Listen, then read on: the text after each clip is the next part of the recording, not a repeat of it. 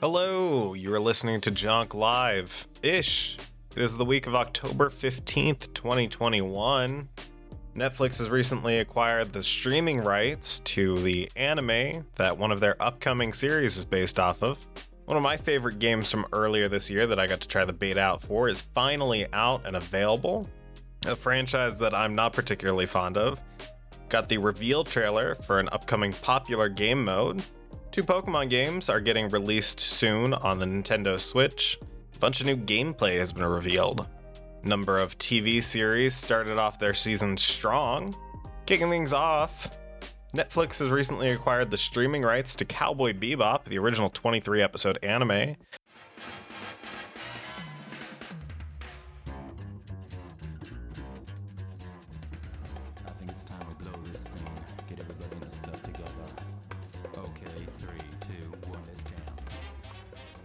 That their upcoming live action show that we talked about a couple weeks ago. Starting on October 21st, you can stream the entire series before the live action series premieres the following month. I'll definitely be finally watching the original series. I've only ever really seen a couple of episodes and the movie. As mentioned before, I'm a really big fan of the Cowboy Bebop movie. I'll be checking that out. I'm very excited for the live action TV series. I know a lot of people are excited just about the fact that they're using the same theme song from the anime for the live action series. I like this approach of if it's not broke, don't fix it. Back for Blood has finally been released. It was released earlier this week on October 12th.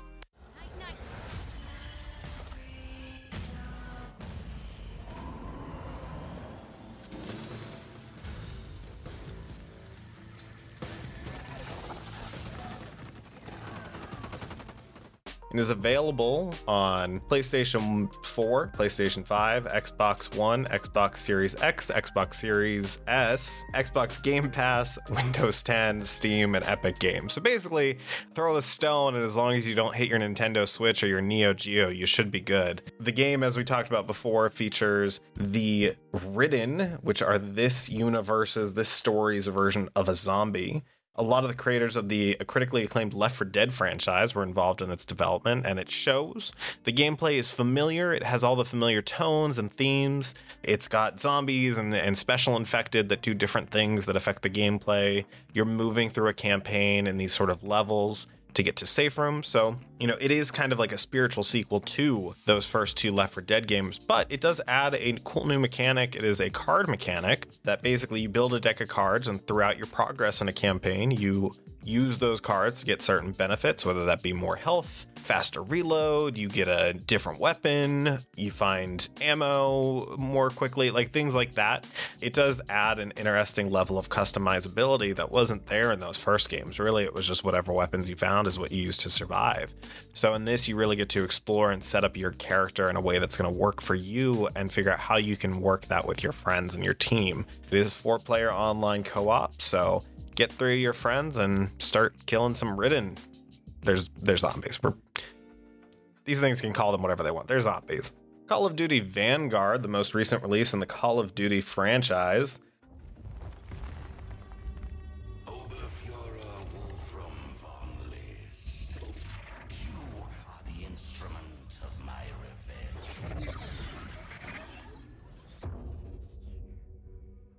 Can't even call it a series at this point. It's its whole own franchise. IW and Activision's recent Call of Duty game came out September 10th, 2021, and you're asking yourself, why are we talking about it? Well, we're not necessarily talking about Call of Duty Vanguard itself. We're talking about the reveal trailer that dropped this week for Call of Duty Vanguard Zombies, and I promise that'll be the last time I say the full name of the game. The reveal trailer dropped, and it revealed that one of the new mechanics for Call of Duty Zombies are these new Dark Aether skills, giving both the players and the zombies a certain edge against each other.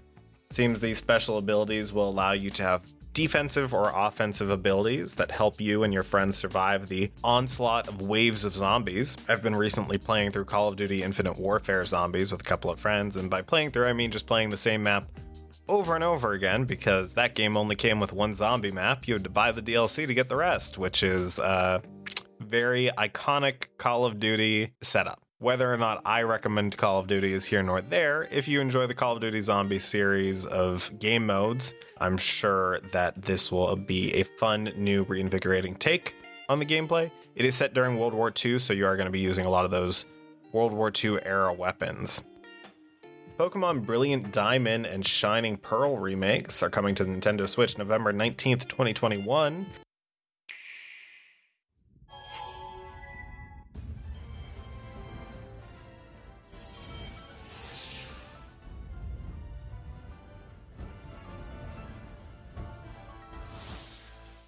While it is a bit of ways away, and the games were announced quite a while ago, we did get a number of outlets offering up new gameplay footage, though to say new is a bit of a stretch.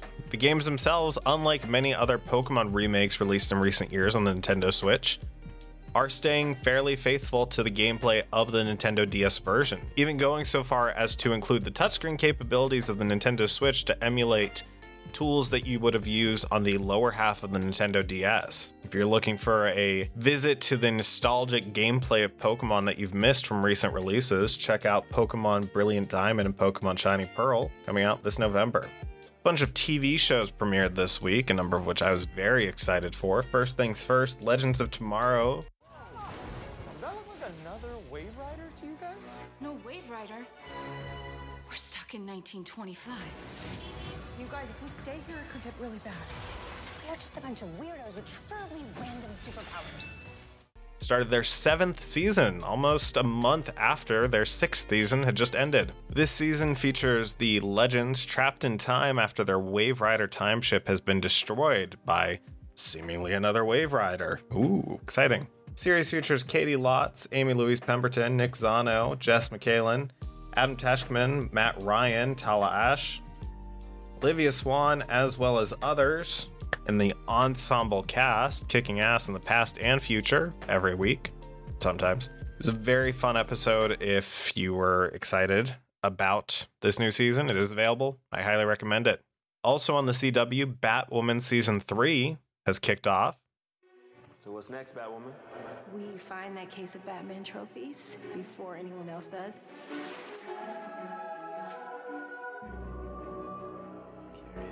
Curiouser. Following up from last year's plot thread of Batman villain trophies being dumped into the Gotham River, this season will feature a number of legacy versions of Batman's famous rogues gallery. While we will be getting some of the classic characters themselves, like Poison Ivy, some of the other villains will be new characters taking on the roles of these original villains. Season 3, Episode 1 kicks off with the new Mad Hatter, and I, for one, am very excited about this change-up. We're also introduced to Renee Montoya this episode. Yeah, it's shaping up to be a very good season. I was really excited about the premise of introducing these new versions of the villains. The thing to remember about this Batwoman and the Arrowverse in general is it's set 20 years after Batman's reign in Gotham as their Dark Protector. This week also saw the launch of a show I'm very excited for, and more of a return to form. It's Chucky on Sci-Fi and USA. Hi, I'm Chucky. Wanna play? How did you end up like this? It was your standard voodoo soul transfer. Creator Don Mancini brings back a number of series mainstays as well as a large cast of new characters dealing with the titular demonic doll.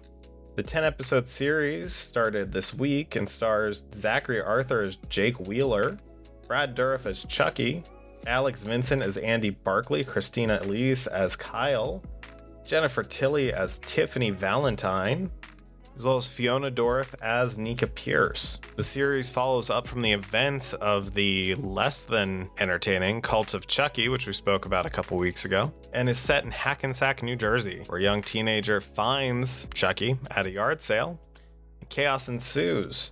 First episode was a lot of fun, very familiar to that kind of Child's Play 2, Child's Play 1 storytelling, and the fact that Chucky is prevalent for most of the episode and not just kind of there as doll form, as many were feared he would be on a television budget. It's unclear if that will remain consistent throughout the rest of the season, but this first episode was a great way to kick off the series. I'm very excited. From all the interviews, it sounds like they're planning a potential season 2 if that gets greenlit. We'll see how the series goes. I would like to see another Child's Play movie if they do go the route of continuing this franchise. I did have some other movies that I wanted to talk about for recently watched, but I kind of am going to hold them off until Saturday for a special bonus episode focused on Halloween, and more particularly Halloween 1978, Halloween 2018, and Halloween Kills 2021. The new movie hits theaters this weekend. I'll be going on Friday to check it out. And we rewatched Halloween 1 and Halloween Not 1 this week to get ready to watch it. I have thoughts about the series as a whole, and instead of doing a spoiler chat here, I'm going to do a bonus episode that will come out this weekend. So stay tuned for that. I did also recently start replaying the Resident Evil Umbrella Chronicles video game.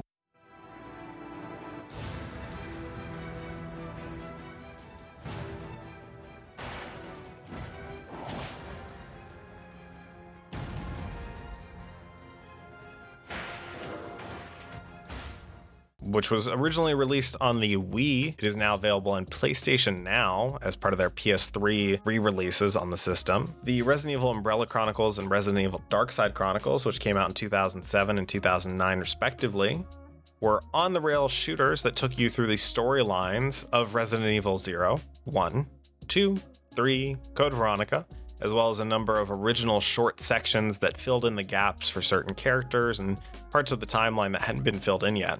These were released right before Resident Evil 5 came out and offered a way for players to get caught up with the series, as well as Resident Evil 4 being available on the Wii itself. With Resident Evil 4 coming out on the Oculus Quest, I've been wanting to replay the games, but full-time job and not really a lot of energy to replay all of those games.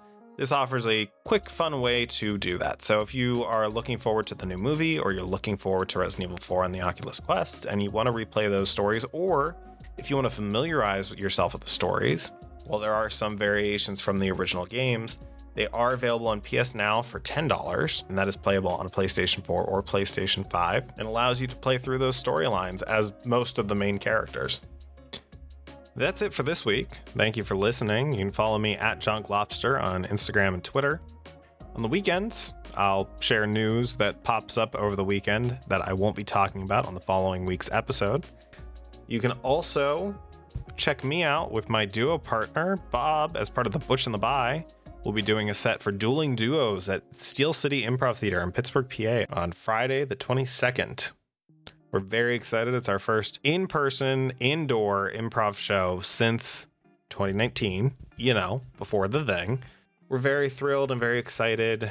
And yeah, we're just excited. So if you're in the Pittsburgh area and you want to see us do live improv, go check us out at Steel City Improv Theater Friday, October 22nd. And stay tuned this weekend for my special Halloween episode thing. The thing. I know what I'm doing, guys.